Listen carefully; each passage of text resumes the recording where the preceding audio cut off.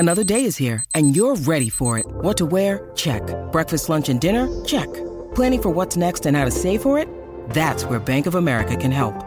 For your financial to-dos, Bank of America has experts ready to help get you closer to your goals. Get started at one of our local financial centers or 24/7 in our mobile banking app. Find a location near you at bankofamerica.com/talktous. What would you like the power to do? Mobile banking requires downloading the app and is only available for select devices. Message and data rates may apply. Bank of America N.A., member FDIC. When you need mealtime inspiration, it's worth shopping Kroger, where you'll find over 30,000 mouth-watering choices that excite your inner foodie. And no matter what tasty choice you make, you'll enjoy our everyday low prices, plus extra ways to save, like digital coupons worth over $600 each week. You can also save up to $1 off per gallon at the pump with fuel points. More savings and more inspiring flavors make shopping Kroger worth it every time. Kroger, fresh for everyone. Fuel restrictions apply. It's time for today's Lucky Land horoscope with Victoria Cash. Life's gotten mundane, so shake up the daily routine and be adventurous with a trip to Lucky Land. You know what they say, your chance to win starts with a spin. So go to LuckyLandSlots.com to play over 100 social casino-style games for free for your chance to redeem some serious prizes. Get lucky today at LuckyLandSlots.com. Available to players in the U.S., excluding Washington and Michigan. No purchase necessary. VGW Group. Void where prohibited by law. 18+. Terms and conditions apply. This year, Leaving Certificate students have new choices via the CAO. Whether you're going straight into the world of work or exploring routes to third level, further education and training and apprenticeships offer you flexible, hands-on learning opportunities. The future is full of possibilities. Whatever your ambition, further education and training and apprenticeships can help take you there. Your future is what you make it. Learn more at cao.ie/options. This is an initiative of the Government of Ireland.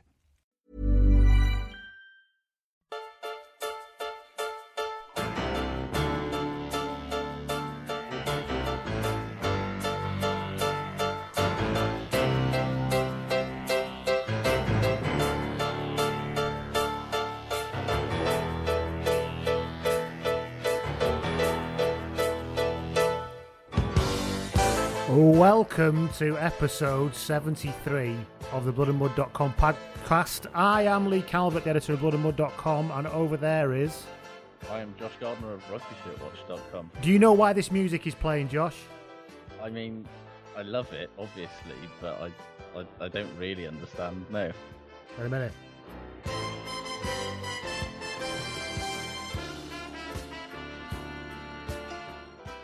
This is Redemption, the theme to Rocky 2. And I think the title of the show this week should be Redemption after that glorious win on Saturday. Of course it is. When they're in the ambulances. Now that it's hit in with the fucking Rocky theme, yeah, obviously. This is my favourite Rocky theme because of the addition of 70s funk horns. They are quality 70s funk horns. Don't let anybody tell you that's not. So that's why we're using such a tune this week, because there has been a great deal of redemption going on. Yes, there's been redemption all over the place. There has, but... sloshing all over Eden Park. Like proper radio now. Oh, I like that. We could just play this on a loop all the way through, couldn't we? Do you really want to listen to the rest of this podcast, everybody, or do you? Because it's all downhill after Redemption from Rocky 2 by Bill Conti. But that was there you go. So that's why we've got that teed up, and I could not be happier. Coming up this week, as well as a lot of redemption, we've got a look at the news, and then it's going to be what news has been going on. Then it's all Lions chat all the time. Non-stop. Followed by more Lions chat. You probably haven't had enough Lions chat over the last and I'm 2.5 days. I'm conscious that we're recording now on a Monday. There's probably about 8 podcasts out between the game finishing on Saturday and here. So whatever we're saying, I have to deliberately avoid all of the podcasts we're saying now and recording. Otherwise it becomes, you end up copying people. But so anything we say, I've not copied anyone because I've not heard it. So we've got Lions chat, more Lions chat, followed by the shit good ratings, followed by probably another advert at the end, and then followed by silence and worry until Saturday. Sound of silence, as Simon and Garfunkel would have once said. Simon and Garfunkel, yes. Garfunkel, yeah. I don't know why I just totally fucking didn't stick the landing on Simon and Garfunkel there. What's the point in making a joke? Yeah, so I'm Lee, there's Josh. You can get in touch with me at Blood and Mud on Twitter or Lee at bloodandmud.com or there's bloodandmud.com website. What about you, Josh, if people want to grab hold of you? It's at Rugby Shirtwatch or indeed at Josh Gardner. There's rugbyshirtwatch.com. There's Rugby Shirtwatch on Instagram, Rugby Shirtwatch on Facebook.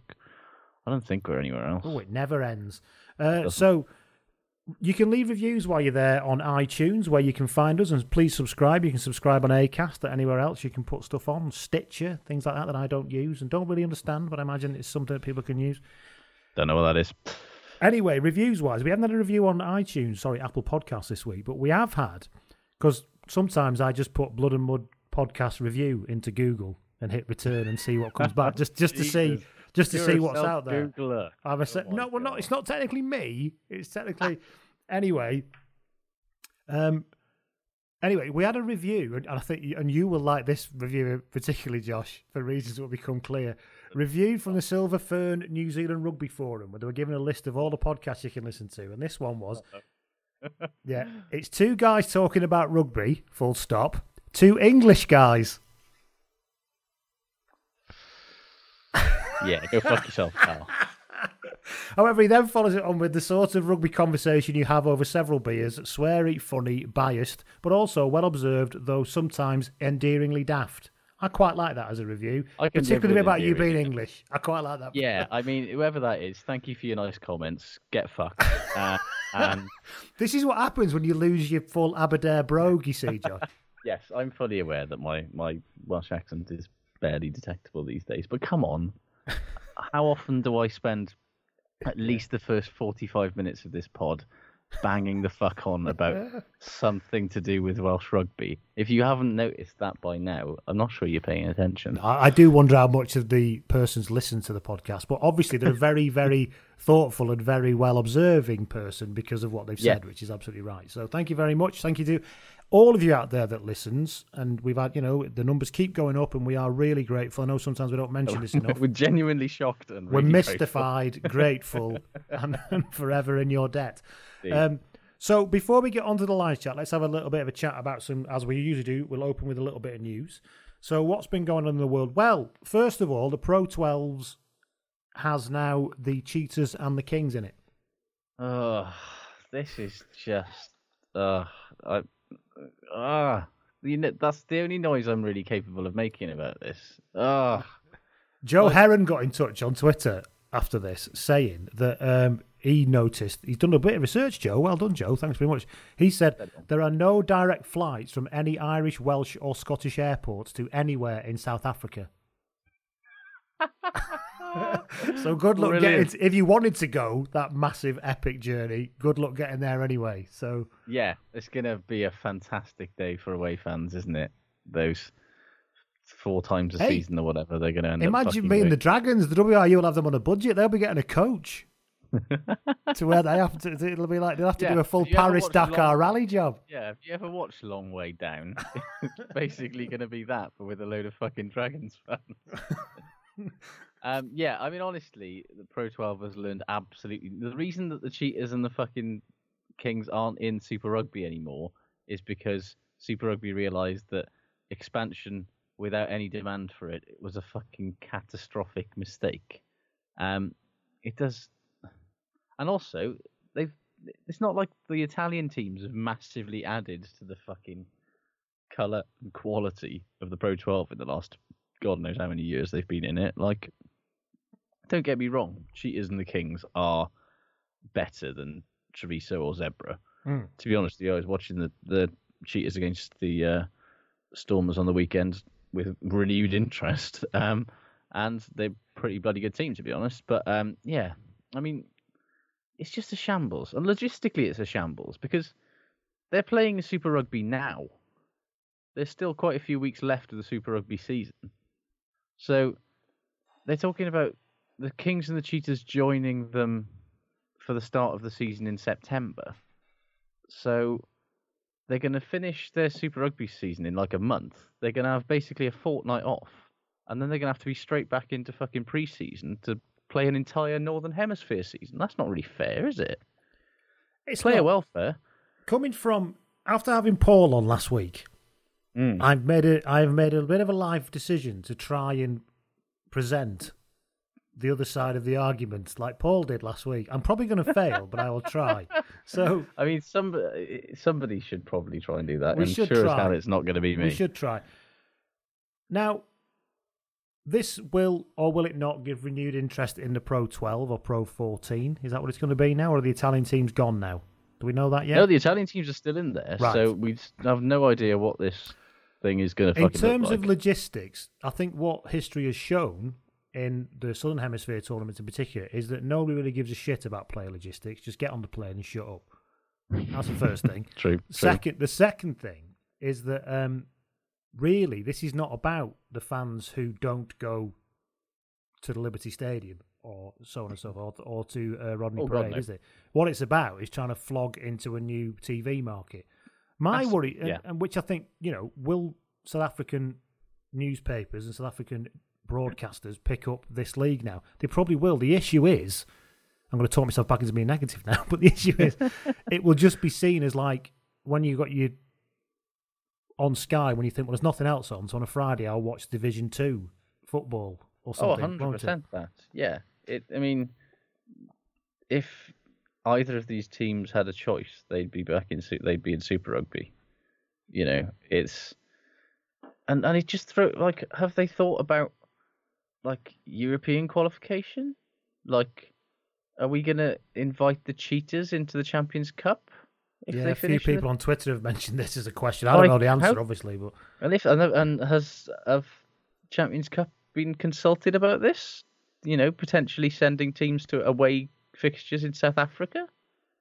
I'm sure they won't mind because, fucking dollar, and it's all new TV money, all new TV markets, blah blah fucking blah. But it is, we've been how many times have we spoken on this podcast about how the Pro 12 is desperately fucking clutching and searching for something approaching a point. They they want something to make them relevant to people. And the thing is, we like the Pro 12. It sounds like we're being negative. I like the rugby that's playing the Pro 12. It's a good league, but it's just nobody else seems to think. Nobody cares. Not enough people outside of the countries that play it care. And the countries that do play, Yeah, well, nobody. I suppose, yeah. The only people, I'm a fan of a Pro 12 team. Those people are already invested. They're already watching. They're already going to games. They're already buying the merchandise. Yada yada yada. The problem is that there's not nearly enough of them, and it's basically just they've given up on attempting to appeal more to Welsh, Irish, Italian, and Scottish fans, and they've just gone, well, let's roll a dice and see if we can get a couple 100,000 South African people watching it every week, and then maybe we'll get a bit more money. And it just feels so desperate. The thing is, what they couldn't do was keep doing what they were doing and hoping they get a different result. No. So they had to do something. Yes. And at least I suppose South Africa is in the same time zone, so there is that. It's less stupid than expanding to America. Yeah. But I would say yeah. In that, it's better to have your hands slammed in a car door repeatedly than have it hacked off with a rusty machete type thing. Yeah, probably, yeah. Like you say, it's in the same time zone, so at least the games will be able to kick off at relatively sensible times. It's a different season in South Africa than it is in the Northern Hemisphere, which is going to be... they will be playing these games now in the South African winter, which... it's better than our winter. I ain't got a fucking clue what this climate is like in South Africa in winter. I assume it's probably not as shit as like Scotland, no. But definitely not. Yeah, it's basically taking it. It's just so silly, and have they thought this through? I don't think it's a little bit silly. Have you thought it through? And we'll see what happens as we go into the next season. Like you say, though, they've got to try something. This is less stupid than America. That's the best thing we can say about it, ladies and gentlemen. Yeah. It is less stupid than America. And let's be honest, right now, America is really stupid for various reasons.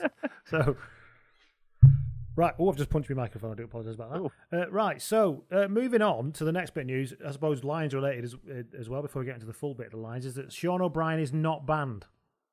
He's been Yes, I think that's- unsighted, basically. They just kind of said, yeah, not worried. Get rid Nothing of in it, mate. Yeah, I think I understand why they wanted to have another look at it, but I mean, maybe I've just got my Lions tinted specs on here, but I didn't see a lot in it. I think it It's could n- possibly have been a yellow card in the game, in which case Possibly, yeah. you're not going to ban somebody for that anyway, are you? No, And the kind of usually- false... Andy and Brum made a point on Twitter about the whole false equivalency argument. Oh, he was near his head and so was Sonny Bill Williams or Billy Son Williams, as he's Son known as Williams, now. as- Thank you. Thank you as for those of BBC you on Wales Twitter who let us described know. Yeah, Billy Ray Amazing. Cyrus, yes. Yeah, so he's not banned, so that's good news, and we'll come on to that when we Good news for preview the Lions, third test later on. Changing tack completely, in mascot-related news, which you know we love this, we've not had it for a while. Thankfully, this mascot-related news doesn't involve the former inhabitant of the suit murdering anybody. Those cast your mind back, for those of you regular Yes. listeners, back to, I think it was episode 54, something round about there, when we asked people about their favourite mascots and any well- stories about mascots. And one came through about one in New Zealand who's he literally murdered his girlfriend, which is not funny. But I'm just saying, No, that's not not funny. this. We're not covering this at all. We like non-murdery Argentinian mascots. We do. a lot So, better. speaking of which, Fraser Manson got in touch on Twitter and he said, and this was at Blood and Mud, he tweeted too, and he said, there were sound problems with Sky's feed, so I've got no explanation of what is going on here, but this happened at half-time in the Jaguares versus Kings game. Now, obviously, I can't show you the video because we're on, a vocal medium here. Yeah, if you've But- noticed, this is an audio podcast. Yeah, you notice, yes. But it was the Jaguares mascot who is called, I didn't realise this, is called Jaguardo, Oh, what a name that is. which I'm assuming means boy jaguar. I wonder if he's got, I wonder if they've got Jaguarda, who he can, like, romance. I mean, judging by the actions of those cheerleaders in that video that these people can't see, yeah, he's But if you have a look at the single video, he's coming down from the sky man at half time. at halftime, suspended by a string, tied to a surfboard, feet tied to a surfboard. And wearing board shorts as well. Yeah, he stripped So out of his it's basically Jaguares kit.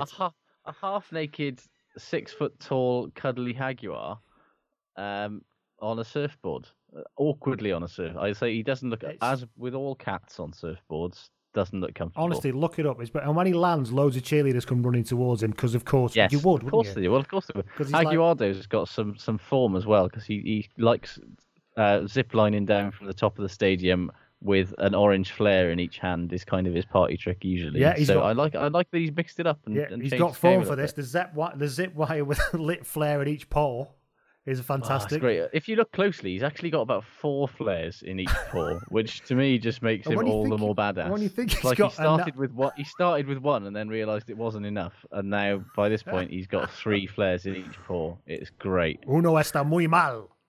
Quiero cuatro, por favor. Yeah, so that was actually correct, I think, from judging from my Spanish. I'll take your word for it. Yeah, indeed. Anybody who's Spanish, can you confirm that I just said 1 is very bad, I want 4? That's what I tried to say. Anyway, Why not? he did that. He at one point at halftime, he rode a motorbike around the playing surface. Actually, on the playing surface, holding That's a massive, definitely not good. holding a massive flag and riding it with one hand. He really is the man. I love him. Can we have him at all? If we can get Super Rugby teams in the Pro 12, can we not just borrow Jaguardo as well? So yeah, but it's the fact that those 4 flares. I mean, I know we like to, we're talking about Jaguardo like he's a real stood-up Jaguar here, but actually, he's a man. absolutely is. Well, really, he's a man in a nylon costume, and I have flares plus nylon. Flares as in the lit thing, not the trouser style. Does it seem like a bad idea? It seems like a recipe for absolute disaster. But you know Basically, what? he's our new hero, is Jaguardo. I've not seen much of him, but now I have. I'm completely in love with him. And he's definitely better than U-Tree Investigation Bird that I saw at England versus Wales under-20s. If you remember that one. If you don't remember that one, that's episode 53, I think. I'm trying to remember. It was round about last February, so by all means, go and listen if you want to. So then, I've just found a brilliant picture of Jaguardo consoling Hernandez of the Jaguares after they lost to the Force last year. He's literally got an arm around his shoulder and he's patting him as he disconsolately walks off the field. That is a mascot we can all get behind. I'd especially get behind if he was saying to Jaguar, if Jaguardo was saying to Hernandez, "You've always been fucking overrated. Get off the pitch." Yes. He just tells it like it is. So therefore, that's the Jaguardo mascot related news. So any other mascot stories, we do love them, and I don't mean like kicking a ball around with the kids. That's not good. We want to see proper insanity. This wouldn't be allowed in this country. I think in Argentina they've got a very relaxed attitude to health and safety. Yes, certainly when it comes to flares, really relaxed. I level with you. If I sound distracted for the rest of the podcast, it's because you're searching Jaguardo. Yeah. Of Jaguardo, legend. Right then, the Lions. Glorious redemption victory at the weekend. Yeah. What did we learn? I've learned that it takes quite a long time for my heart rate to come down after moments of immense stress. It was incredible, wasn't it? When it was 21-all, I thought I was going to have to just go out or something. I couldn't handle it. Literally, genuinely had in incredibly comic style, just had to put my hands over my eyes when Farrell was lining up that last penalty because I could not fucking handle it. Literally behind the cushion, horror type style. I opened my eyes only when I heard the timbre of the commentator's voice go up a little bit, and then I was like, "Oh, thank fuck for that." But hell of a game. It was a magnificent game. I think it was really weird because up until we went ahead again and won, what I learned was that everyone, including me on Twitter, was saying, "This is a fucking shambles. Look at what we've done." And then at the end of the game, they're going, "Oh, Gatlin knew exactly what he was doing. He's got it all right and correct." It's just, which is obviously not the case, which we'll discuss in a minute. But no, but I mean, one of the things I learned was if we play a game like that next week, they're going to get absolutely fucking dicked. Yeah, enormously. They were fucking atrocious in that second half. It's almost like at no point in the tour had they prepared for having any kind of expectation or a placed position on of them in the advantage. test. Right, we're in an advantageous position now, lads. What do you do? Yeah. It was. You could see the tension. It was like, oh, fuck, they're going to expect us to win this, and we have not prepared for this at all. I have not been briefed for this. They had 42% possession with a man advantage, for fuck's sake. That shouldn't happen. They were so nervous. The halfbacks were an absolute fucking shit show. It was, they were awful. Absolutely terrible. And the worst thing about it all was the discipline. Jesus, we've been talking about it all tour, but Christ, 10 penalties in your own half would be fucking suicide. I think there was 6 penalties in the first 15 minutes of the second half, wasn't there? It was just, I mean, of course I was. Everyone on the planet was just getting so fucking angry with that because they weren't penalties that the All Blacks were forcing them into conceding. It was just nerves, ill discipline, laziness, just stupidity. They absolutely shat themselves. I was so sure we were going to lose at that point because. I was, yeah. I think I tweeted at some point. I said, I could understand losing last week, but my piss was on a full rolling boil by the sort of minute 67 or whatever it was. It was like, this is just so fucking brainless and stupid. I'm going to throw something at something. Yeah. It's like I'm all for playing on the edge and for all of that cliche shit. But, God, we're not on the right side of the edge now at the moment. And Pratt is going to be even more fussy next week than Garces was. So, what I love about Garces is sort that out. He's so fussy in a brilliantly detailed way. Yes. I love that. He literally is he picks up tiny things. He's like, if he wasn't a ref, I don't know if he wasn't a ref, his real job would be an analyst or something. Because he literally is like, no. He'd be a CSI bloke, wouldn't he? Yeah, no, your knee was down for about 0.1 of a second there. tackle, so you're off your feet, penalty sort of thing. He is firmly in the school of letter of the law ahead of spirit of the law, which he's kind of the anti-Nige in that regard. He is, yeah. And the thing is, he's consistent with it. Not bad ref. You know exactly what he's going to do. So yeah, because when that first penalty he gave against New Zealand, where he basically he didn't roll away. Yeah, and then I was like, oh, that was quite quick. But yes, he's penalised New Zealand, and then he did that to the Lions every time they did it as well, because he's just And if you haven't figured out quickly, he wants you to move away quickly. I do think sometimes you did think. I don't actually think you're giving them a human chance to get away here. You penalise them before they've even had a chance for the human brain to go, oh, I shouldn't be here, I better move. Yeah, and I don't mean in a penalty way. He was like literally oh shit, right, I need to start moving. Oh right, penalised already. Yeah. The reason the Gossers can be quite a frustrating ref to watch, I think, is because whereas a lot of the refs that we all like, i.e. Nige, has a lot of empathy for the game and for the player. He basically says, this is how the game will be played, and if you don't like it, I will whistle you every fucking time until you don't do it. And it's and you have I to will bend respect you to my will, whistle by whistle. Basically, he says, this is how I want the game to be played. You will play it this way, or I will whistle you off the park. And it can be very frustrating for a fan to watch. But you know exactly and as a player to play it, fucking hell, it must be equally frustrating when there's nothing you can do about it. Just get in fucking line early. Yeah. You know what he's going to do, don't you? So yeah. And it is his way or the highway in that regards. And yeah, it's not always, doesn't always produce the best spectacle, but yeah, he's at least consistent with it. What I learned is that you don't, after the breakdown nightmares of the week before, or the close to ruck nightmares of the week before, people get obsessed with turnovers won. They see it as a vitally important measure, and it is an important measure. However, really, winning turnovers, if you look at the number of turnovers won per game over the past 5 years, it's quite a rare occurrence. So teams are far too good at securing their own ball. To have a high ball expectation of it and base somebody's selection on it doesn't actually make a lot of sense. But what I learned is that from the game at the weekend is you don't have to win penalties or turnovers to completely ruin the opposition's breakdown, as 100%. Sam Warburton demonstrated. That little passage of play, I think it was in like the 74th minute, where he went in and put his hands on the ball, and Garza said, no six, and he lifted his arms up. He did that about 3 times on the trot. No six, arms came up again. It's like, didn't get penalised, didn't win a turnover, but basically delayed the entire thing for probably half a second at most. Yeah. And that's all you need to get your team back on side. And a second doesn't sound like a lot, but when you're trying to time your run off your scrum half or off your outside half, and you're expected to come, you're hesitant as to when to start your run as an attacking player, and that is all it needs.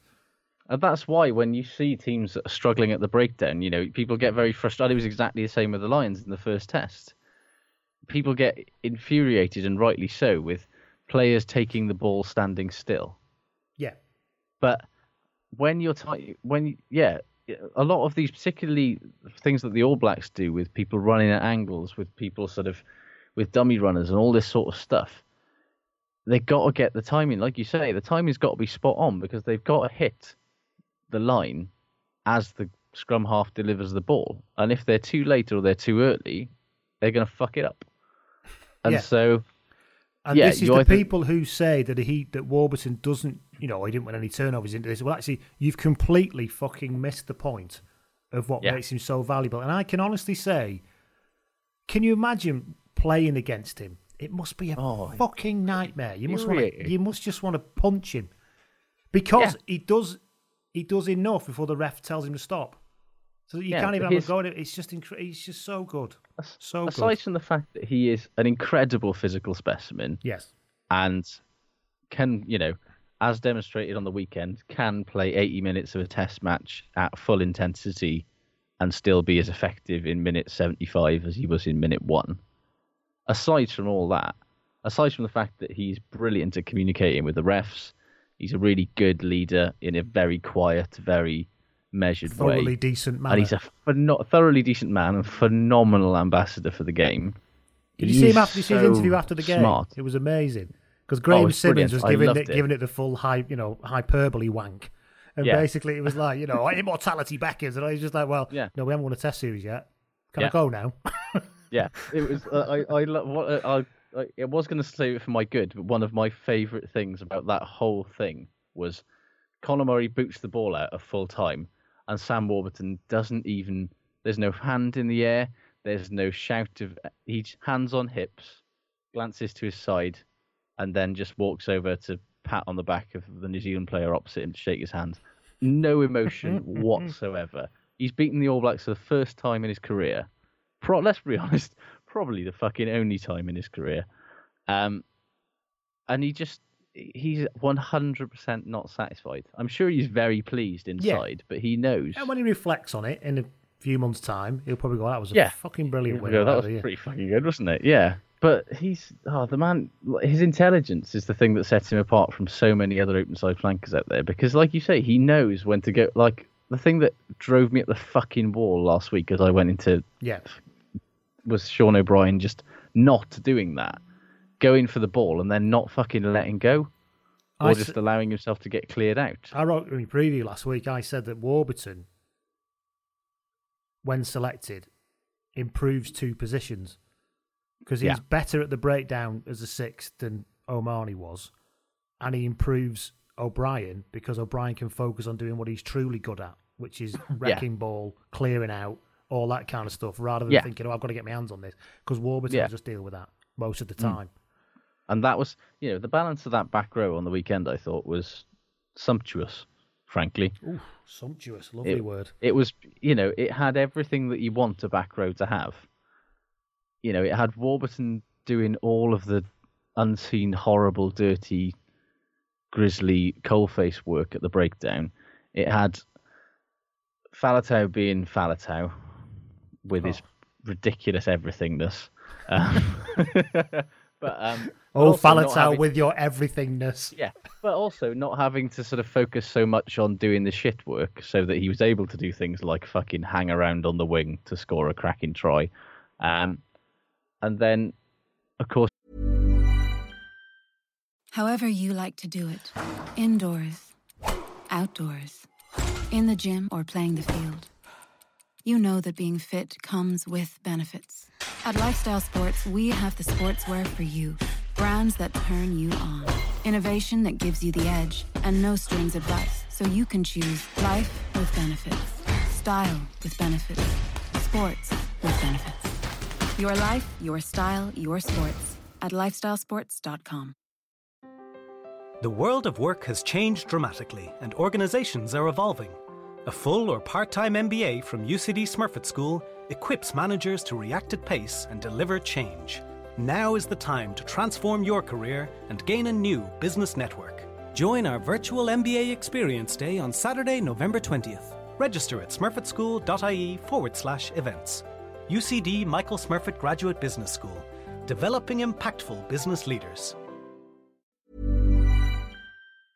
You had O'Brien, like you say, doing what he does best, which is fucking tackles, hitting rucks, and carrying like a bastard. Speaking of people with no emotion, what was Faletau like? when he scored that, well, all the way through it, but when he scored that try, which must have been for me was a complete pressure valve release. Oh, and he just I absolutely lost my shit. I did, and then Neil Fusco on Twitter sent us a montage of pictures entitled "The Many Faces of Joy of Taulupe Faletau," and it's just him from the moment of scoring and walking back to his mark, his face not changing at all. And even at the end, when everybody cheered that they'd won, he kind of put his arms around people, but again, his physiog just did not change at all. It's really weird if you follow him on like Instagram or any social media. Like he's got a young kid, and the kid is fucking adorable. There's no getting away from it. But like whenever there's a photo of him, he looks so happy, and like his face is like this total different picture. Other than as soon as he steps onto a rugby field, it's like a switch goes, and he's just completely detached, completely serene. He's just got the most brilliant game face, hasn't he? And I don't need to get worked up. I'm just here to do my thing, which, by the way, is fucking amazing. So yeah. Because he's not even arrogant with it either, is he? He's not like quiet and aloof and arrogant. It's just not. I'm just here just to do what I do. It's like a sort of, Karate Kid where he goes into the like sort of Zen state and does his weird little crane kick thing. It's like Faletau's basically there all the time. He's just totally serene and he's off, running through a field in his head or something. I don't know. Tell you what else I learned at the weekend. That Scott Quinnell and Will Greenwood have not so much jumped the shark as kind of vaulted over a frenzy of sharks with a quadruple full Rudolph somersault with Pike. I know. We know by now that Sky have not got a lot of rugby coming over the next 4 years. All right, they've already said that with their new channel restructure, they're going to put rugby on the same channel as like tennis and fucking speedway and darts. So the ESPN 8, the Ocho. Yeah, and they've lost all of their European rights by the sounds of it. So basically, Quinnell and Greenwood are going to be in serious need of something to do for the next 4 years until the next Lions tour comes around. So I could only assume that they're like mugging for roles in some sort of, whatever dreadful fucking Chris Ryan strike back bollocks Sky One's producing this week. Or still more, maybe Greenwood also wants a role in Stella like Scott Quinnell had. I don't know. But in case you missed it, here is Will Greenwood before the game. Jesus Christ. What would you do if you were asked to give up your dreams for freedom? What would you do if asked to make the ultimate sacrifice? Would you think about all them people who gave up everything they had? Would you think about all them warnings, and would you start to feel bad? All together now. Freedom isn't free. It costs folks like you and me. And if we don't all chip in, we'll never play that bill. I could keep going. I love that song as well. It's a very musical episode this week. Isn't it? I feel like I should have brought my own. Is your guitar there? Get your ukulele out or something. I mean, it is, but no.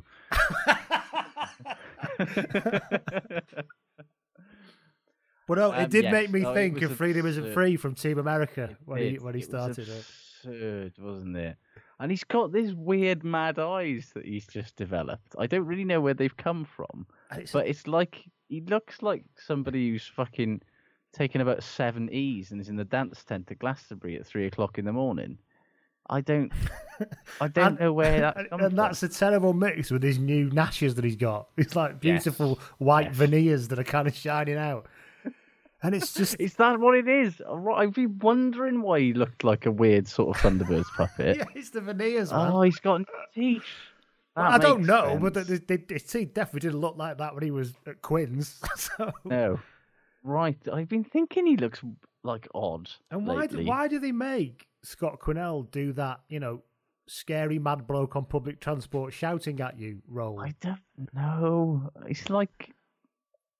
He is basically... You would start to edge away from him, wouldn't you, if you were stood next to him? 100%. Well, as I said before, Scott Quinnell is basically regarded as Welsh comic relief as far as Sky Sports are concerned. Which is a shame, because he seems like he's a legend and a great bloke, and he was a great player. But, I mean, I suppose... Yeah. And he's responsible for this, because he could just say, I'm not fucking doing that. Which I imagine is what Ian Evans says. Yeah. Yes, he does. No fucking way, mate. No fucking chance. But how many? And he always you get him surrounded by fans. I don't feel sorry for him because he's paid very well. He's on a Lions tour. I'm sure if it was really up to him, he wouldn't fancy doing it. He wouldn't. No, he'd much rather just give his analysis. There is a pissing on a legend element to it. And it's all what you got to do. You got to look at the man next to you and say you got to do it, and I'm going to do it, and then in 10 years' time, we'll remember that I looked at you and you looked at me, and it's just like, but that goes on for about 7 minutes. I know. And when you watch him do the School of Hard Knocks stuff, like Quinnell is very good at those very bombastic pep talks, like especially. But when to it's a bunch focused of on something, it's just when it's like a non sequitur, it's very weird. Yeah, well, it's sort of like it's Eddie Butler on speed when he does it, then, and that sort of thing, isn't it? It's like There is a great clip on Hard Knocks on one day when he starts shouting, doesn't he? Because he's fed up with the effort they're not putting in. And he says, I'm a nice guy off the field, but let me tell you some of that. And he goes off and he goes, give me the fucking ball. And he throws the ball at him and he runs into those That is my favourite bit of that programme ever, where he runs into that poor fucker with a tackle bag and launches him about 7 skittles in it. Isn't it Andy Gummersall? I can't remember. It's some poor bugger that basically Gummersall. just gets completely twatted out of the way. Yeah. But yeah, I don't know what they've... basically, remember that promo they did for the 2013 tour where, like, they had Warren Gatland as, like, on a ship? Oh, God, yeah, with the Admiral hat thing on it. Yeah, I mean, because that wasn't questionable at all, there were some socio-political things going on. He then there got that they off the had not boat considered. and, like, killed a load of indigenous people and nicked their land, yeah. Yes, and half the people in the hold were prisoners, but don't worry about it. That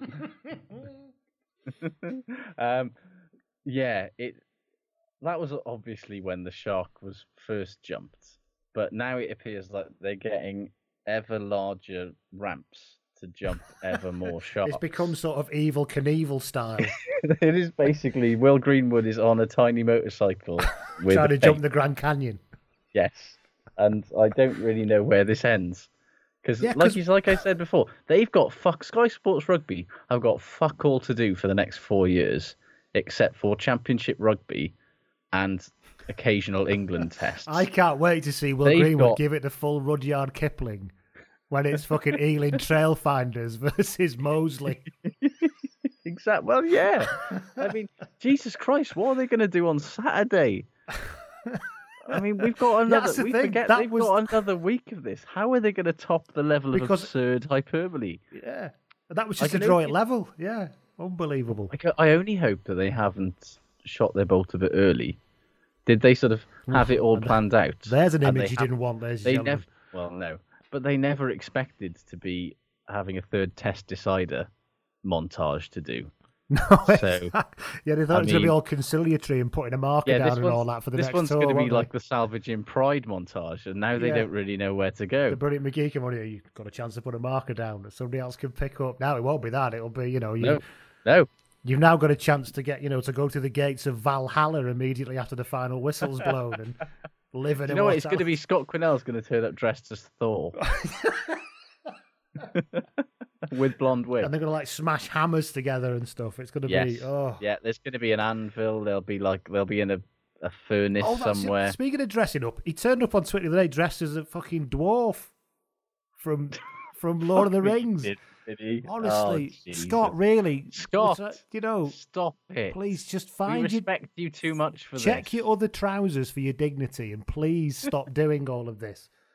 If it's in your contract, get any contract, mate. I'm sure BT will like a bombastic Welshman to do some analysis from a truck for them next year. Yeah. So anyway, sorry, completely off on one there about how that's not like us to go massively off topic, is it? What else did I anyway, learn there's a game on Saturday. Yeah, there was a game on Saturday. What else did we learn from it? I don't buy this whole Sonny Bill Williams tackle excuse thing that he used to play rugby league. No. Because hasn't the whole shoulder charge thing been banned in rugby league for quite some time? It's a penalty now. Yes. Yes. And also, I don't think Kerr-Barlow has ever played league, and that didn't stop him doing exactly the same thing to Lee Halfpenny's face in the Murray game. People talk about this league tackling technique, which makes you more likely to run full pelt with no arms into somebody's head. And without putting too fine a point on it and not getting too technical, that's bollocks. What rugby league tackles tend to be, they tend to be a bit more upright, and they do tend to throw the shoulder in a bit because they do, because that's what they. But there's a difference between that and hitting somebody chest on while your arms are coming round, and running British Bulldog style with your kind of arm tucked the other side of you, straight in. Well, it was basically like running with the ball without the ball, wasn't it? It was exactly like that. Yeah. That's probably a good way to put it. Yeah. No, I don't buy the rugby league thing at all. No. One thing. I don't buy all of this what about false equivalency thing of Mako's tackle was exactly the same or O'Brien's tackle was exactly the same. It fucking wasn't. No, Mako's tackle was stupid. Yeah, and he could have pulled out of definitely it, but he didn't smash someone round the head. He basically knocked him over, which is it was a stupid late hit and a bit of a shithouse move, and it thoroughly deserved the yellow. But yeah, the Sonny Bill one was just insanity, and I just. But the thing is, you can say, well, actually, he was just trying to come in and maybe drive the tackle back by hitting his own player in the back, but. It was still. I still think his own player would have appreciated some arms involved. No, indeed, and that's still completely reckless because you can't control it. And two, that didn't happen. He went full pelt into his head. So I've also seen some people claim that like he thought that they were setting up a maul, so he was driving into the maul. He wasn't binding. He wasn't binding then either, which he's supposed to do. No, so I've seen some incredibly elaborate gymnastics of bollocks that people have tried to get themselves into excuses. The fact of the matter is. Rush of blood to the head. He did a silly thing. He was rightly called on it, and he was rightly sent off. I mean, a lot of the New Zealand stuff I've seen is saying that he was rightly sent off. They're more questioning why wasn't somebody else, why wasn't O'Brien then sent off and why has he been let off again? And I don't buy that bollocks at all. I'm sorry, they're different things. They are. Completely different things. Right. What else did we learn over the weekend? Lau Mappy, when he came on. Beast. Him and Lynette Brown as a centre pairing for the future looks all right, doesn't it? With Fekatoa maybe in reserve, that looks all right.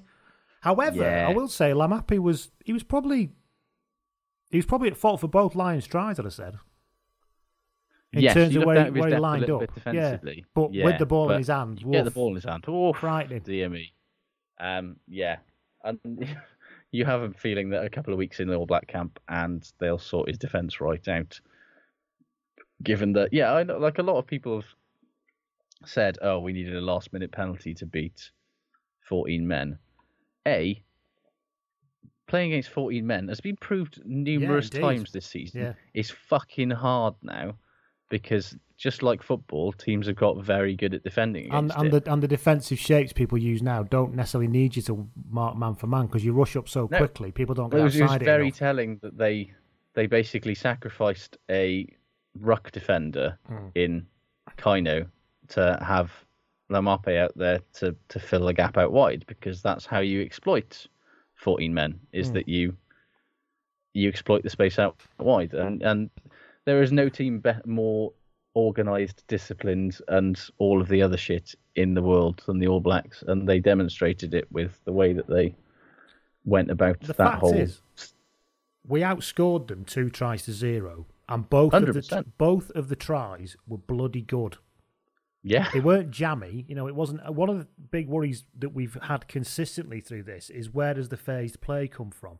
Yeah. And you can slag Gatland off all you want, but the fact of the matter is that he looked at that game last week and thought, with Teo there, whatever his strengths are, we're not going to get much proper phased play coming through. Yeah. And when we actually got the territory and got in the right places, we did get proper phased play. We went to the 22 twice and scored twice off actual proper backs not moves, but backs actually linking up with each other. That Sexton run around, Farrell passed the ball miles more than Tia would ever have done. Yeah. And so and not only like it or not, he changed the back line structure to get a different game and he got it. Yeah. And it wasn't that selection's fault that we kept shitting ourselves and making poor decisions at halfback and giving penalties away. Yeah, and to be honest with you, if either Conor Murray, all the plaudits that Conor Murray rightly deserves for taking his try very well, he was a shit show. Yeah, after the red card, particularly. Yeah, Sexton was a bit of a shit show. The pair of them absolutely shat themselves, and there was no control at all from halfback when everything should have been saying, boot the fucking ball upfield, make them play from 80 metres, get the ball back. They were just, I don't know, they just completely it was a proper rush of blood to the head 20 minutes for them. And the thing is, it didn't stop after. I thought they'd calm down at half time, but it took Mako getting sent off to slap some sort of clarity into both of their heads, and then all of a sudden they started playing relatively well again. It was very odd. It was really weird because And that's the thing, you can blame the coach as much as you want, but when you've got 14 men and you've got leaders on the field like that, there's nothing that Warren Gatland can do about that. I mean, in half-time, there's no doubt he pulled them in and said, you need to do this, you need to do that. And then they obviously weren't doing anything about that either. It's really strange. Really. And actually, for all the positives of Warburton, what was he doing throughout that time? And in many ways, that's the kind of situation where Warburton's leadership style is, it needs somebody to be who's more of a vocal leader on the field. Yeah. Because Warburton is a very measured, very calm. You know, he's like Faletau. Nothing ever phases him. And I think he struggles a little bit to relate when everyone else is shitting themselves a little bit. And can he communicate tactics very well? Or does he expect people to do does he pull them in and say, right, this is what we're doing now? Because... And even if he does, if it's all going tits up and they just need to kick up the arse, is he the man? You know, it's that sort of situation where you'd quite liked Alun Wyn Jones to still be on the field. He's finished though, that fella. Past it. Yeah, shit, mate. Should be well dropped. Rubbish. He's 3,900 years old. Yeah. And he's no good. Terrible. Awful player. But yeah, it's that situation where you kind of, you look at that Lions team, you think, to be honest with you, that it is quite young. And a lot of the leaders on the field that you may have expected to sort of put their hands up, i.e. Sexton, for example, and Farrell, were sort of in the midst of having stinkers. And weirdly, when it did come down to it, it was Jamie George in a way who kind of led the way. He kind of came of age in that game, didn't he? Which was massively so. Remarkable. And I think, it's very... Yeah, I think some key players didn't put their hands up to be leaders in that moment. And a lot of people have criticised Gatland for not using the bench, but like... Were you like me saying, Webb needs to be on, he needs to be on now? What the fuck are you doing? Get him on now. Yeah. And then 2 minutes later, oh, well done, Connor. Good try. I was exactly, and I was crying out for the bench to be used. But when you think about it, I mean, maybe Webb could have done with coming on and would have brought something a bit more direct and a bit better. However, the main problem was at fly-off, and both of them are on the fucking field. I do think there's something about when somebody's on the bench, they can see what's going on a bit better.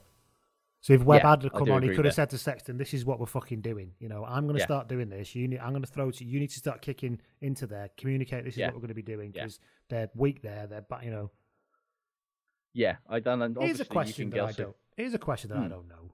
And this is completely unrelated, because I can't remember exactly. When did rugby coaches ever sit in dugouts on the bench with the rest of them, or have they always been up in the stands? I'll level with you, I don't know. I don't know. Anybody out there know? I can't remember when they didn't. I can't remember when they weren't either in a box or sat up in the stand somewhere. Yeah. And I don't really know why that's the case. No, is it because you can see the game a bit? You can see the game a bit better out there in terms of shape, but that's true of football as well. So I don't really know. Anybody out there can help us out. Get in touch at Blood and Mud. Yeah. Do you know? I think have they ever sat in dugouts? So they've just. It is a funny one, isn't it? Because I wonder if it's because for the longest time coaches have not really. The manager in football has always been sort of, star of the show kind of guy. All the way back to Shankly. So I wonder if that sort of mentality of the manager being sort of the centre of attention and the one that it keeps them on the touchline where they can still be seen all the time. I mean, there's the question about, do you actually make any difference when you sit in the dugout, screaming at the top of your lungs? I don't know. Yeah, anyway, maybe it's kind of an old get into that now, but maybe like an old public school thing, like the coaches should be up in the stands dispassionately dispensing their orders in a sort of World War I fucking field marshal. Send a second battalion in from the left. Pip pip. Exactly that. I wonder if that's it. Sir, they've all been mown down. Never mind. Bring up the next unit of men. So no, it's fascinating, isn't it? Yeah. We need to move this on because we're running out of time. But in terms of what I learned was stuff from you this weekend that you're not cut out for Test captaincy. No, really not. Which is one of my favourite tweets of the entire weekend. I was full of blood and thunder. Yeah. Just shout, go for the fucking corner and hammer them. So on reflection, maybe I'm not cut out for Test captaincy. Another thing I learned from you as well, and it's absolutely right, is that you've realised that Kieran Reid is Rory Bremner doing his Tony Blair impression. It's remarkable, isn't it? It's as soon as you said that, I went, "Oh my god!"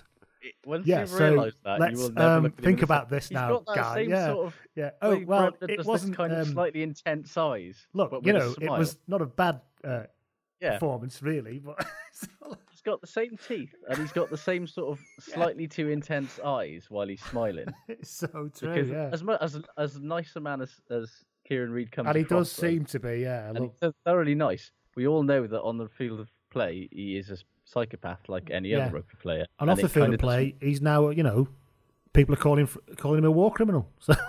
Oh yeah, it's exactly the same. Yeah. So there you go. Anything else you learned last thing before we move on?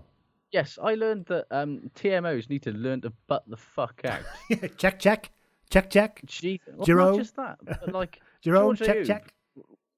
Who was famously, you remember the TMO in the hat? Yes. I can't believe you haven't got a camera in Same there. guy. Gutted. Same guy. But he was TMO on Saturday, and he was a TMO for the Hurricanes game on Tuesday as well. And in both games, he was basically like audibly like challenging the ref's decision when he sort of. Yeah. But didn't he say to Jerome at one point? You sure you don't want to check that again? again? Check that again? You want to check that again? check. No, shut the fuck. Yes, I fucking looked at it. Stop trying to second guess me, you dick. Yeah, it was fair play to Goss, as he had the balls to make big calls and backed himself. He did. And the last thing he needs is a TMO in a silly hat second guessing him after he's seen the replay. The last thing he needs is a drummer from Chaz and Dave in his fucking log hole. Yeah. Right. So that's what we learned from that game. I'm sure you learned other things as well, but that's our little gallop through it. Learned more than we did. But, you probably did. You probably learned continue. nothing by listening to that, but that was hopefully it killed a bit of time on your journey. Now then, player spotted. Ooh. We love a player spotted. We have them coming in. For those of you, I think most of you know what it is now, but we ask you to let us know when you've spotted a player doing something particularly mundane or dull, or anything really. But the more mundane is the better. We want a lot of detail. What are they eating? Yes. What are they wearing? Will they take the bins out? Well, yeah. So Owen Curtis got in touch, or Owain Curtis, Welsh obviously, via the Facebook page, and he said, and you'll like this one, Josh. Oh, yeah. After a particularly lovely afternoon celebrating my nana's 90th birthday after the first Lions test the other weekend, we were driving through the back streets of Brecon. So where's this going? I already know where this is going, but continue. When I spotted a large chap shoveling food in his mouth from one of 4 dodgy takeaway pizza boxes piled on top of a couple of wheelie bins. As we rolled past, we made eye contact, and the look of surprise on my face at seeing former Lion and general rugby joker Andy Powell having Andy Powell having a sneaky slice of pepperoni in a back alley was only matched by the guilt on his face. Hey, he's retired. He can do what the fuck he wants. He can do what he wants anyway. He's a leg end.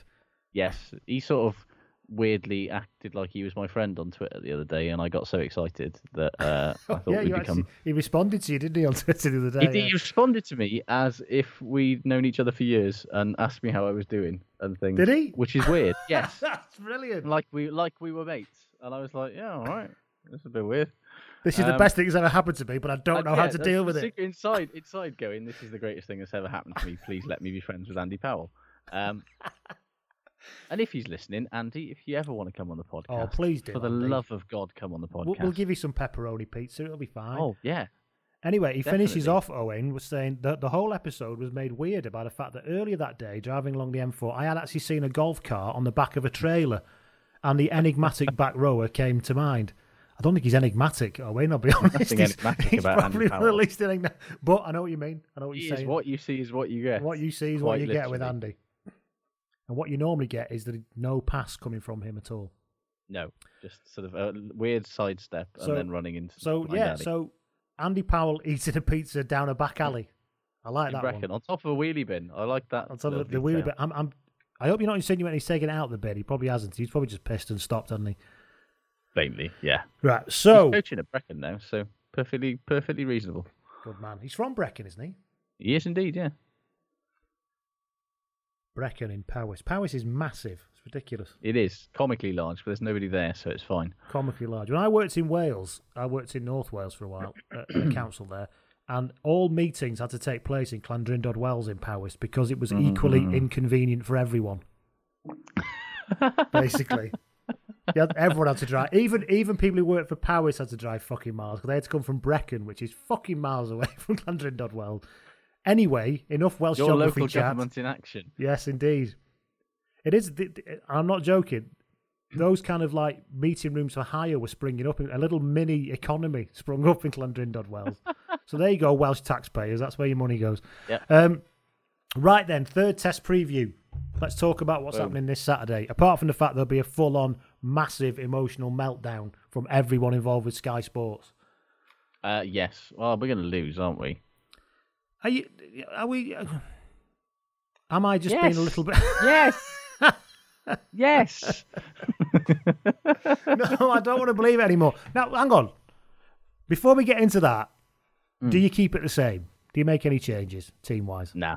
I would have a very stern word with Mako Vunipola this week, and I would inquire vis-a-vis, in the words of Reservoir Dogs, are you going to be cool? Where's that Pulp Fiction? Because obviously it was Reservoir Dogs. It was Reservoir Dogs. He was a 10-minute liability there. He hasn't given away a penalty all tour. But having said, the first half an hour, he was great.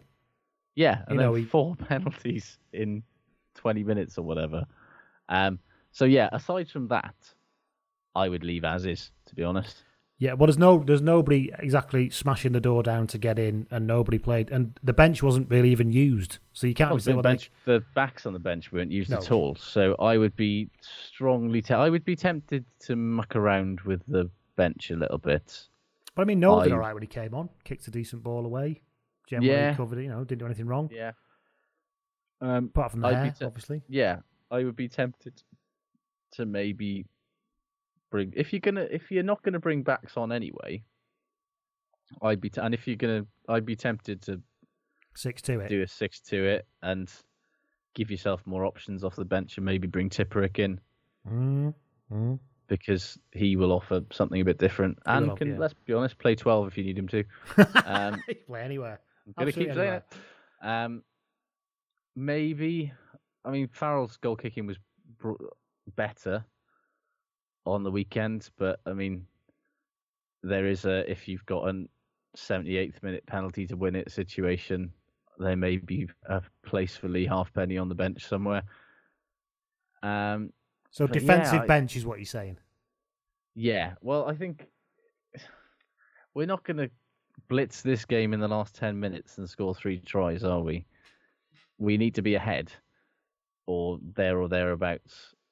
And it's, nobody's expecting a third test against Australia situation here, I don't think, are we? So if we sort out the discipline and play through the hands like we did the times when we actually played through the hands last week...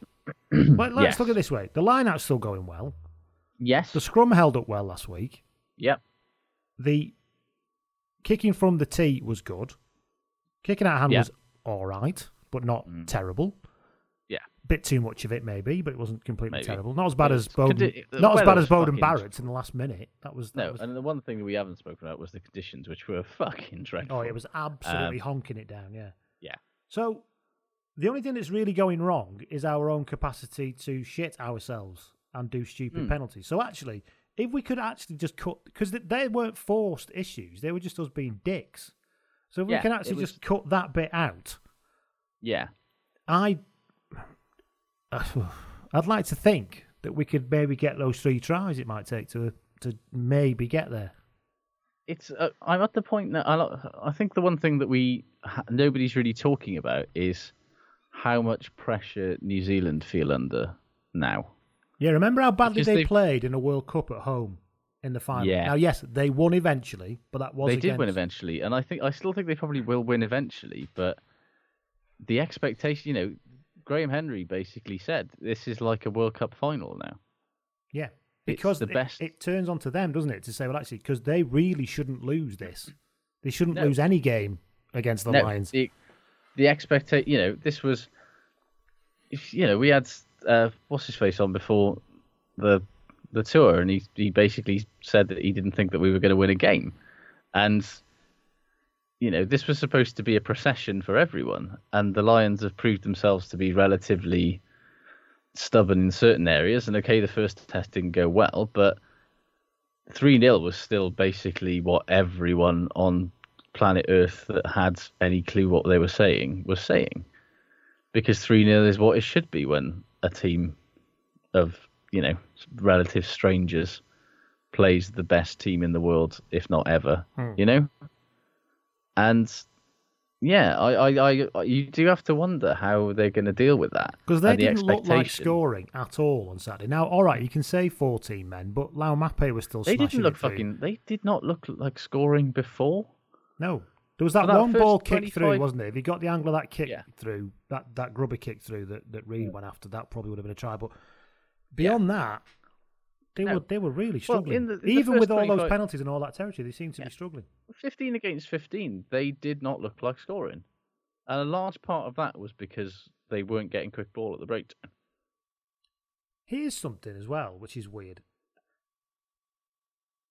Last week, when they had all that possession and stuff, we did twice as many tackles as them. 180, near enough, 183 to 100, comparable. This week was largely the same. We did 122 tackles and they did 67. Why do we end up doing twice as many tackles as them? Because we keep kicking the fucking ball away. It comes back to that point about the kicking game, doesn't it? Yeah. And obviously they keep having possession from penalties. Yeah. It was a 61%, 38% possession game as well on Saturday. And I said the week before, there's no way you can win a game against them with those kind of possession stats. Yeah, but actually, and I mean, obviously, you do have to bring the red card into it. You do. Because if that was 15 against 15, we probably would not have won with 38% possession. But yeah, I think that the armour has been chinked a little bit, in the same way that the Ireland showed that they can be got at. Let's not forget that we scored our first try when it was 14 against 14. Yeah. And it was a wonderfully crafted effort. This is the thing. This I keep coming back to. We've not really seen that from the Saturday team much. And they didn't look like scoring a try when it was 14 against 14, really. They had a couple of moments, but the defence was relatively solid, and it just shows you get Beauden Barrett, particularly, I think, from the moment he missed that first kick at goal, he sort of looked like he was going to have a shit day. And he kind of did. And I wonder if that's kind of a bit of a... Not an Achilles heel, because he's still probably the best player in the world, but if his goal kicking's going badly, you get the feeling that it's starting to play on his mind a little bit. I don't think you see... I don't watch him all the time, but I get the impression when I have seen him that he's not used to running a game that's not going that well. Yes. All he's ever known is it going well. He's been playing for a Hurricanes team that's won Super Rugby. He's had nothing but success, with a couple of notable exceptions for the All Blacks. They are always used to being on the front foot, and they're always used to being comfortably ahead and to be able to everything to go their way, and for the rub of the green with the referees to go their way. They're used to all this stuff because that's just how it is for the All Blacks, because they're the best team in the world. And yeah, it will be interesting. I honestly still think we're going to lose, and probably lose quite handily, but it will be interesting to see how they respond, because you'd imagine that they would respond by we'd reap the hurricane.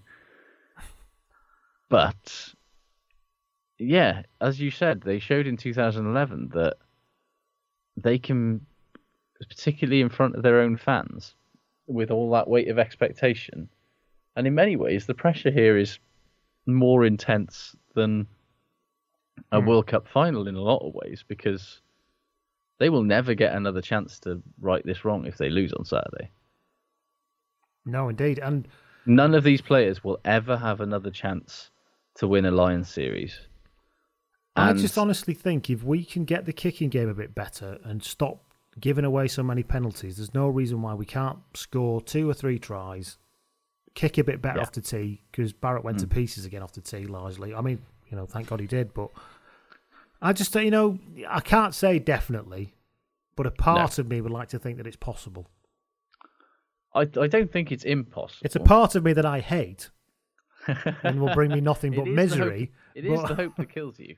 And no, I do feel like I wouldn't given us zero chance this time last week to win this series, and now I think there is a very small chance that we might. 20% chance, maybe. Or is it even 10. smaller? But it's a chance, and that's. How long have we been fucking talking about this tour over the last year? God, it has been a long. Well, we've avoided it, and it feels like a very long time now. Still ended up fucking talking about it, but how did we once consider the notion that we would be going into the third test with a shot? I thought that there might be a tiny chance that we'd win one of the tests, but if it was any of the ones, I thought it would have been the third one. Once it was all finished, yeah. Once it was all finished, as a bit of a sort of make-up call. It's 2009 style-y, basically. Yeah, leaving aside all that, this is still fucking brilliant, isn't it? Headed into the last game of what's effectively the season. Fucking amazing. With this coming up. What the sad thing is? I have to drive to Cardiff on Saturday morning, early, for reasons I won't go into. So I'm going to have to rely on my Sky Go connection while I'm driving through the Welsh borders to get down there, which is not going to go well. Or TalkSport 2 DAB digital radio, which I'll have to do. But then I remembered, I was gutted about this. I thought, I'm sorry for your loss. Yeah, I don't believe this. But then I remembered the last time I listened to a Lions test in the radio was in my mum's Ford Escort in 1997 when Jeremy Guskett kicked that drop goal. So I think, actually part of me is a little bit happy I'm going to listen to it on the radio. There's a little bit of it's in the stars. There is. We're going to win. That's it now. That's sealed the deal. Yeah. But yeah, tactics, schmactics. It's all about the radio. Well, yeah. I mean, at the end of the day, tactics it is a bit of that. Like, tactics had nothing to do with why we won on the weekend. Really, there was a whole lot of factors, and tactics were a very small part of it. And that's why sport is so fucking brilliant, because anything can happen. The All Blacks can get their first red card at home ever, and all of a sudden the Lions are in with a shot of winning the Test series. Who saw that coming? A couple of people said that there wasn't even a betting line for a red card that they could find before the game. That's how unlikely these things were seen to be. Wow. And so, yeah, sport is brilliant because we don't know what's going to happen. And I think I know what's going to happen. But as the weekend proved, none of us have got any fucking clue what's going to happen, because anything could. It could be 50-0 New Zealand. It could be a incredibly nervy, tight affair that somebody just pulls out a win of. Or we could turn up with the spirit of 71 in our sails and fucking romp to victory. God, I don't know. I know nothing anymore. Don't listen to me. Yeah, we said it like anybody's listened to us at all, ever, anyway. Fair point. Right, so that breaks. So Josh is definitely in a losing camp. I'm in a, I think so, but I'd like to think that I can see a way through to us winning. And if you'd have said to me 2 weeks ago, can you see a way through to us winning? I said no fucking chance. Whereas now I can. So that's a positive movement.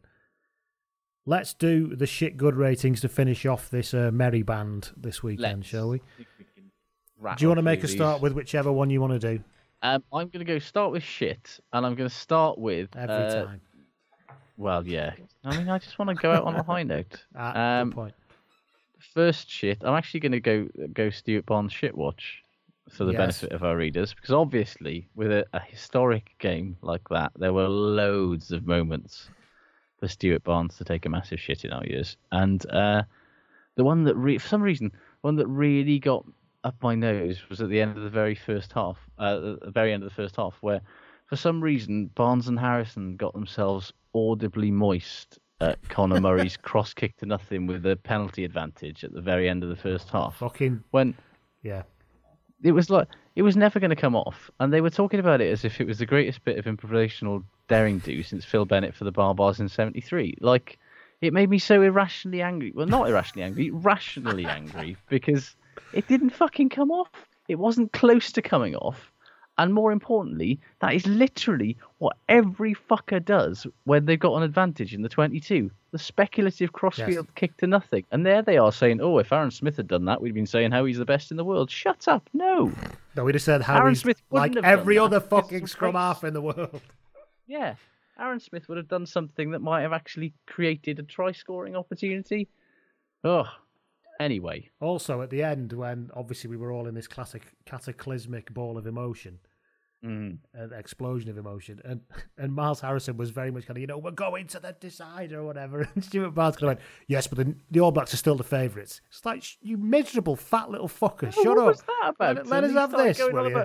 He started going on about the rain. It's like, mate, both teams were playing in this. Hey, don't be, ladies and gentlemen, me and Josh can piss on any manner of chips, any variety of your chips. We'll piss all over them. Saying, cheer the fuck up. Seriously, Stuart, just let us have that for a moment, will you? Yeah. Yeah. So there you go. Barnes shit watch. Anything else from you? Golden Barrett's goal kicking, obviously, 70%. That's not good enough. Speaking of that, Elgin Evan Alderman got in touch on Twitter. Saying that Sean Quinnell's slip of the tongue. Oh, I've just dropped something, sorry. Slip of the tongue saying that Brad Barrett was New Zealand's fly half. Amusingly, you called him Sean Quinnell there. Did I? So I can't want to talk, can't I? He slipped up. Yeah, it's because I was dropping this screwdriver I'm fidgeting. Yeah. I don't know why I'm fidgeting with a screwdriver, but I am. It's a weird inception of name slips there. The thing is, at least Brad Barrett's a person. Sean Quinnell isn't. Who's he? I'm sure he is, but I don't. I'm sure he is. Anybody know anybody called Sean Quinnell? Should I get to know them? I'm Googling Sean Quinnell as we speak. Maybe he's like a hidden Quinnell brother. Yeah, none of them stay hidden, do they? They're too massive. Yeah, Sean Quinnell. Who was that poor brother of theirs? He's on LinkedIn. I can tell you that for nothing. Who was that poor brother of theirs who was like massive and meant to be the best of them all and had that terrible eye injury, didn't he? And had to retire quite young. Yeah, I don't know if he was the best. Was it Gavin? But yeah, Gavin Quinnell. He got. It was horrible. That was. He got his fucking eye sockets stamped on by some shithouse in a league game. Good God. I think they might have pressed charges on that. It was horrible. Andy and Brum got in touch on Twitter and said, was my heart rate at the end of that's Andy's heart rate, not mine. The heart rate at the end of the final whistle. Not beat around the bush. Yeah, mine was all over the shop. Fuck knows what it was doing to Syrian. Get well soon. Yeah, we forget this. Yes. Geach would have been watching this probably on his mobile phone in the hospital, having just had some kind of terrible bloody collapsing problem. Yes. A very, early good shout, but very good that he's... Yeah, it was a bug, wasn't it? He just had a bit of a low blood sugar or something. Yeah, but, I often, have a bit of a piss take of Syrian because he obviously gets up in the morning and decides which accent he's going to do that day, whether he's from Scotland or Yorkshire that day. But he is a legend. And I have, I've shed a tear or two watching him on those Lions videos. So oh, God. I do love him. Don't get me started on that. No. Bit after the second test in the Lions stock. Oh. Hey, imagine how chuffed Ben Utley is, by the way, with all this. Oh, my God. He's loving this shit, isn't he? Yes. Although he probably is just going to... He hasn't noticed because he's been too busy desperately trying to get James Haskell to leave him alone with his homemade footage. Did you see Sean O'Brien when asked about... I fucking loved that. Terrible roommate. Shit. He's a very poor roommate, and then tried to make light of it, but you could see in his eyes that he meant every fucking the truth is, he's word a of fucking... it. I don't like when he videos me when I'm asleep. He's doing my fucking head in, basically, is what he was saying. Basically, yeah. And any other shit? I can only imagine. I feel for Ben because I can only imagine that Haskell's just come in with like hard disks full of his own homemade GoPro footage and just being like, "Here, Ben, look at this." I bet he stood behind him while he's doing stuff, going, "Oh, that's the X7254 editing console, isn't it?" Like that, yeah, that's the red one, isn't it? Yeah. You used to get that you were in bands, and so was I. You used to get that when you did gigs. You would get these kind of geeky musician types who were in the pub. Yes. While you were setting up, who would come over, wouldn't they, and want to talk to you while you were setting up. Look at your effects pedals. Yeah. Anyway. It's a lot of that. And I now call them my beloved readers. So, yeah, so be careful. Yeah. Oh, brilliant people. Salt of the earth. Lovely people. Cracking people. Other shits for me, moving on before I say something honest. It's Itoje's discipline in the second half. He is an amazing player. He's probably the best player on the park for large portions of that game. But bloody hell, his discipline in the second. Well, it wasn't even like moronic Mako-esque hot-headedness. It was just like, stop going offside all the time. It's like, just get onside. He's got you banged to rights. Don't get done for 2 penalties in 2 minutes. Like, I know he's young, and we forget how inexperienced he is at time. But like, biggest game of his life on Saturday, and he kind of needs to get hold of that. Here's a point on this, which is interesting, right? Vunipola gave away 4 penalties on Saturday. Itoje gave away 2. Alan Wynne gave away 1. Sean O'Brien gave away 2. Warburton gave away 0. Yeah. Which just goes back to the point I was making before. Mm-hmm. It's just interesting to look at it that way. Oh, yeah. And the number of times he was over the ball but let go when he was told. And as glorious. We saw with the very amusing Mako slapping Tag Furlong on the arse thing in one of the warm-up games because he wouldn't let go when the ref had told him to, which was hilarious, by the way. It's very hard for a player when they've got their hands on the ball to let it go because you think, I can get this, I'm on the ball, I'm fair, I'm legal, yada, yada, yada. Very few of players have the discipline to let go once they've got their hands on it. And it's a hell of a skill to have. That's Sean O'Brien. Yeah. Kieran Ricketts got in touch on Twitter and said, shit for him is there are people actually calling for CJ Stander to replace Faletau for the final test. Look, I'm just going to give a piece of advice to everybody out there, right? Just don't read Twitter. Just don't do it. I think that's actually... I know that doesn't serve my interest because I'd like you to read what I'm putting on there and read, find out what's happening with this pod. But honestly, just don't bother because the number of absolute fucking imbeciles that have come out of the woodwork this week. Oh my God. And literally it's been this week. I don't know whether it's because they've just been referred my way this week by other people and I've never noticed before. But honest to God, it's a dazzling array of mouth-breathing idiots who don't seem to have the first clue of what they're talking about. I was reminded, thanks to Time Hop, the What Were You Doing This Time X number of years ago app today, that today as we record this is the anniversary of Bod getting dropped 4 years ago. Ah, right. Which was the previous high watermark for fucking morons who don't know what they're talking about throwing opinions at me. And yeah, I think when's the next 2021 is the next tour? If it ever goes ahead, but yeah. If Twitter still exists in 2021, I mean, if the world still exists, that's we're not living in a nuclear winter to shout to each other over the wasteland. I think I might actually just turn Twitter off for the duration of the Lions tour because that's 2 tours in a row now where I can honestly say that Twitter has negatively impacted my enjoyment of the Lions. As you say, just because there's so many fucking dickheads about, and like I'm sure lots of people think that we are. Massively meet that so. description. I'm sure. But like, the thing that got me was that, like, literally 10 minutes after full time, there were people moaning about Warburton and Alun Wyn Jones and Gatland playing favourites. Fucking hell, lads. Yeah, and it's a self-fulfilling prophecy that no amount of evidence makes people... Now, listen. Oh, no. I know all about having a self-fulfilling prophecy that no amount of evidence... Which we see is, I freely admit that there is nothing reasonable about my relationship with Mr. James Haskell. And I know it's ridiculous. And I, to be honest, don't try to defend it much. Sometimes I do. But... generally speaking, I know it's stupid, so therefore it's part of my charm now that I'm so ridiculous with it.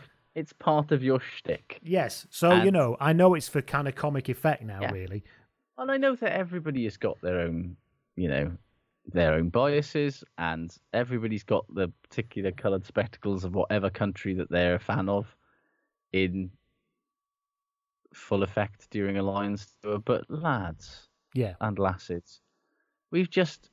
the All Blacks have lost at home for the first time in 8 years to a Lions team that hasn't beaten New Zealand since 1993. If your reaction to that is to fucking moan about the players who have just accomplished this ridiculous feat because you don't like the colour of the jersey that they normally wear, I'm sorry to tell you that maybe this Lions thing just isn't for you and maybe you should just stop fucking watching it. because there is no pleasing you. If you can't be happy at that moment, just don't fucking bother. God, we're weirdly positive this week, aren't we? Yeah, we are, aren't we? We love the Like Lions, we're telling people to stop being fucking miserable. I can't remember the last time this happened. Nick Tailteller got in touch and simply said simply said, shit house Bill Williams. Which I do like. Shit house of the week is Billy's son Williams. Oh, that's just never getting old, is it? Yeah. I want to thank whoever at BBC Wales' graphics department did that. It was Jamie Phillips on Twitter referred it our way, my way. I don't know if it's anybody else, but yeah, thank you very much. Anything else from shit for you? The Sunwolves. I've not moving away seen from this. the Lions for 5 minutes. They lost 94-7 to the Lions on Saturday. Good Lord above. Let that fucker sink in for a minute. Two teams ostensibly same conference and division were separated by nearly 100 points. Like 94-7 is a bad T20 score. It shouldn't be a We'll rugby have to start score. including the Sunwolves in our There's Always Next Year feature, won't we? Well, you'll like this. Do you know how many tackles they missed? The Sunwolves? Oh, God. Yes. No, hang on a minute now.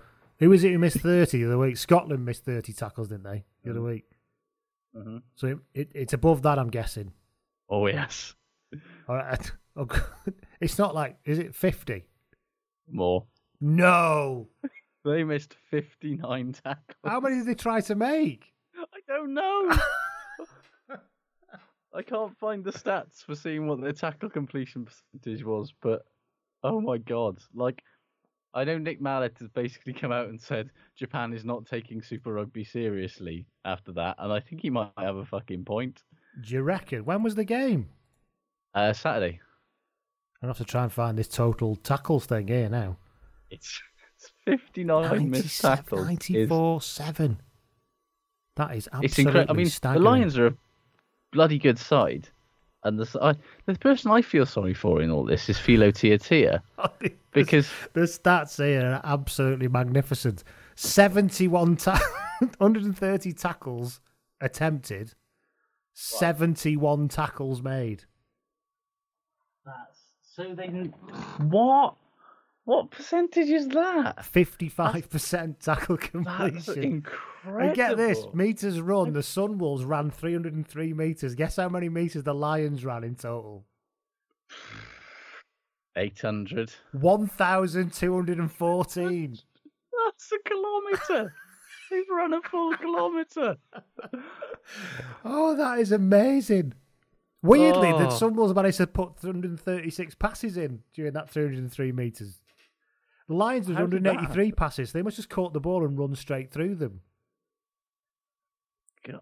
Hey, to be fair to I'm the Sunwolves, just they only staggered by they've only made 55% of their fucking tackles. That's... Absolutely. The Lions... Philo Tiatia should just leave the them in stats South in this Africa. game are absolutely spectacular.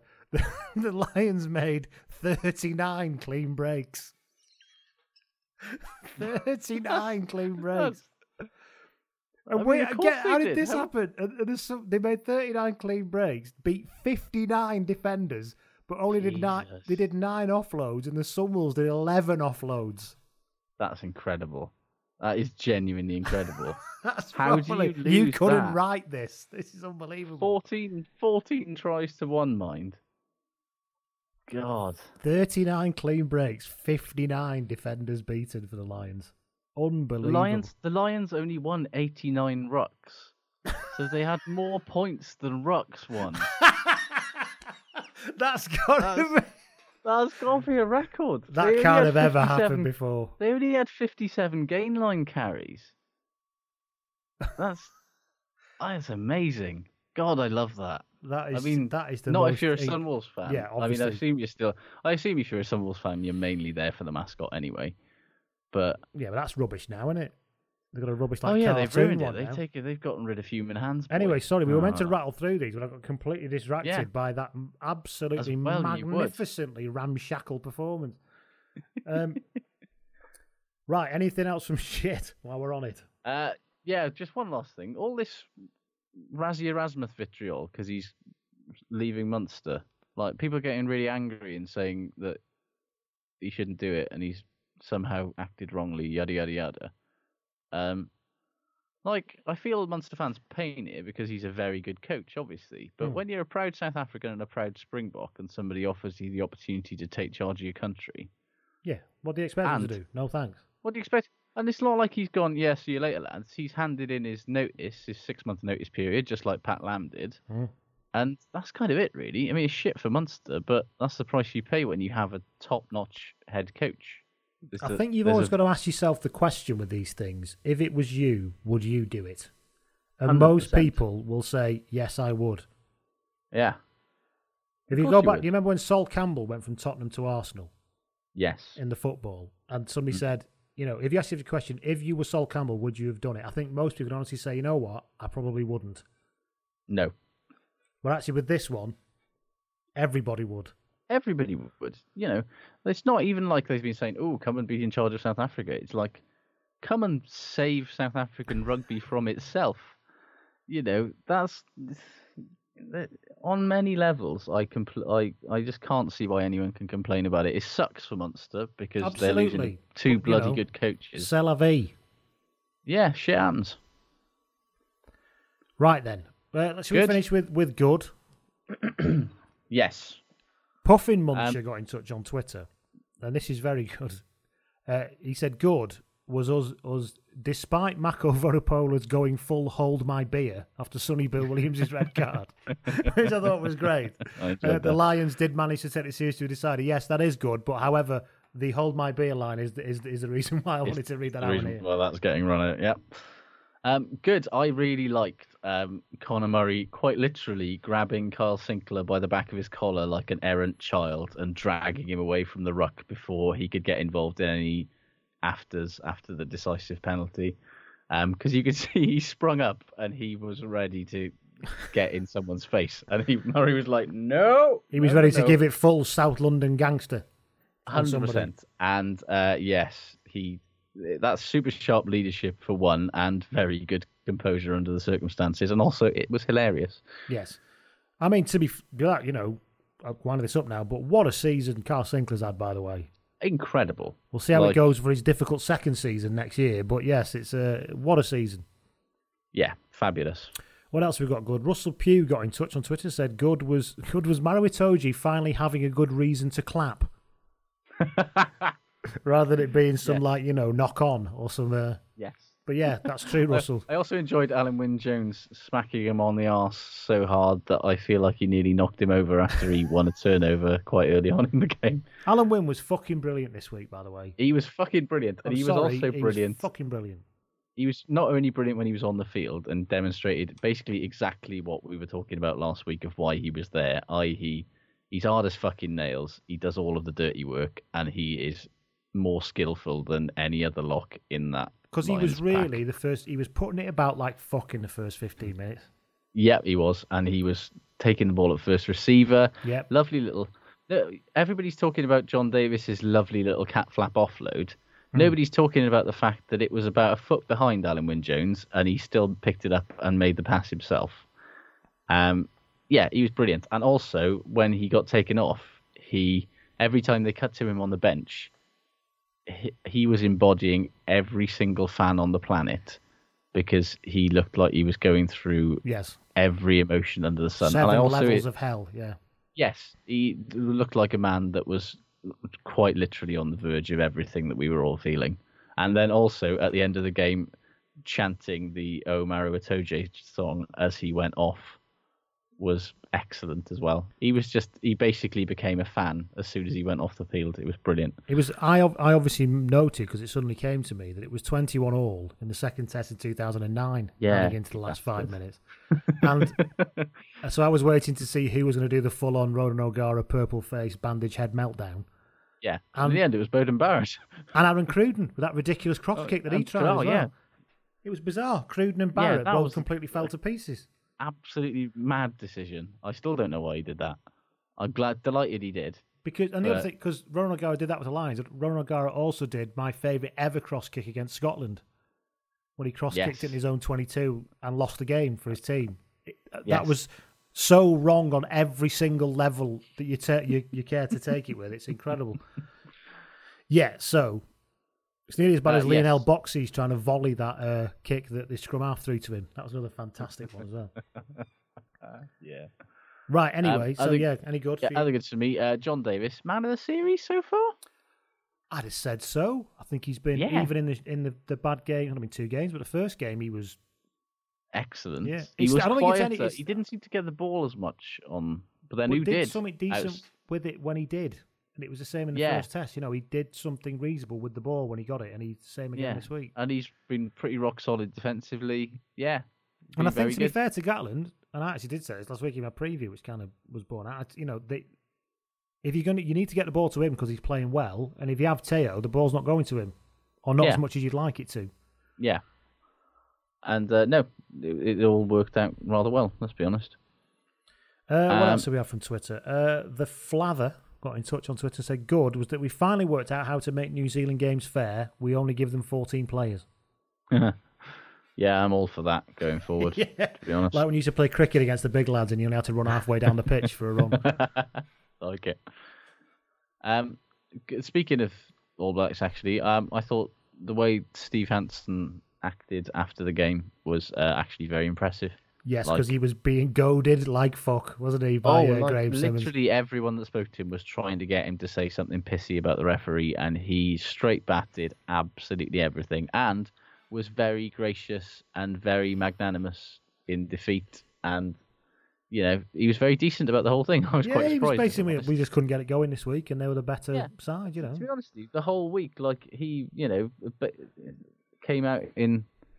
sort of defended Gatland for yet another fucking absurd New Zealand press being a bunch of dickheads thing about him, and you know, I thought this whole series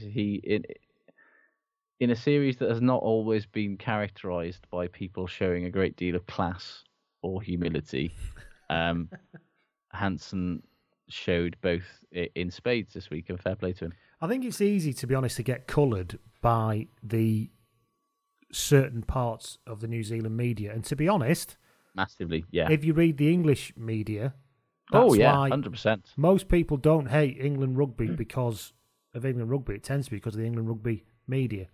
Some of it is because of England rugby. If you're not English, I admit that, but it's exacerbated by the media and the press. The attitude of the press definitely characterises it, and it's New Zealand press is just all the more vitriolic about it because it's the big deal over there, whereas it's not so much of a big deal. The New Zealand Herald just seem to be a bunch of clickbait, horrible gits, basically. You know, we all know them, don't we? Doesn't it? Yeah, it's not been very endearing, has it? To say the least. It hasn't. And there you are. We come to the end of another bumper episode. Indeed. So, ladies and gentlemen, it's been emotional, and we will go for the full redemption next week, when I hope to be playing this very song again. Yes. So who's technically getting redemption this time? Is it going to be the All Blacks or us? The whole Lions ideal will be redeemed, and we'll have this kind of. Thanks for clarifying that.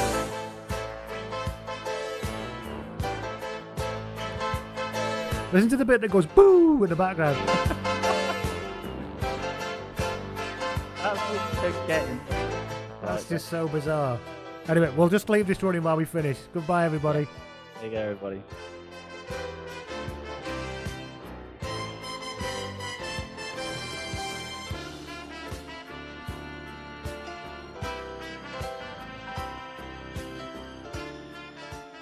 I haven't got a license for this, by the way. Shit. Just feel it, everyone. It's fine. Right. I'm going to cut it there. Goodbye. As more sectors across Ireland are reopening, the COVID-19 pandemic unemployment payment is changing.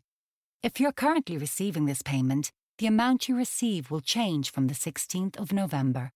To find out more about how these changes will affect you, visit gov.ie/PUP changes. A Government of Ireland initiative brought to you by the Department of Social Protection. Sports Social Podcast Network.